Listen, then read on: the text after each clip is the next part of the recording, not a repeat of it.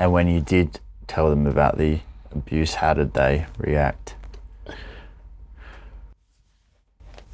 My dad slept outside my door on the floor for like days.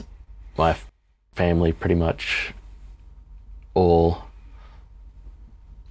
of them came over to Adelaide and like just didn't want to leave me. My elder brother actually moved to Adelaide just to look after me. What was it like for you to tell someone after all those years, to tell your family why all this had happened? Look, it did turn my world upside down, I guess. It was already upside down, but it did. And even to this day, it's still a big part of my life, unfortunately. I felt lighter, and through sharing it, it helped me get professional help that helped me, and it just helped me understand what was going on, and that was the biggest thing.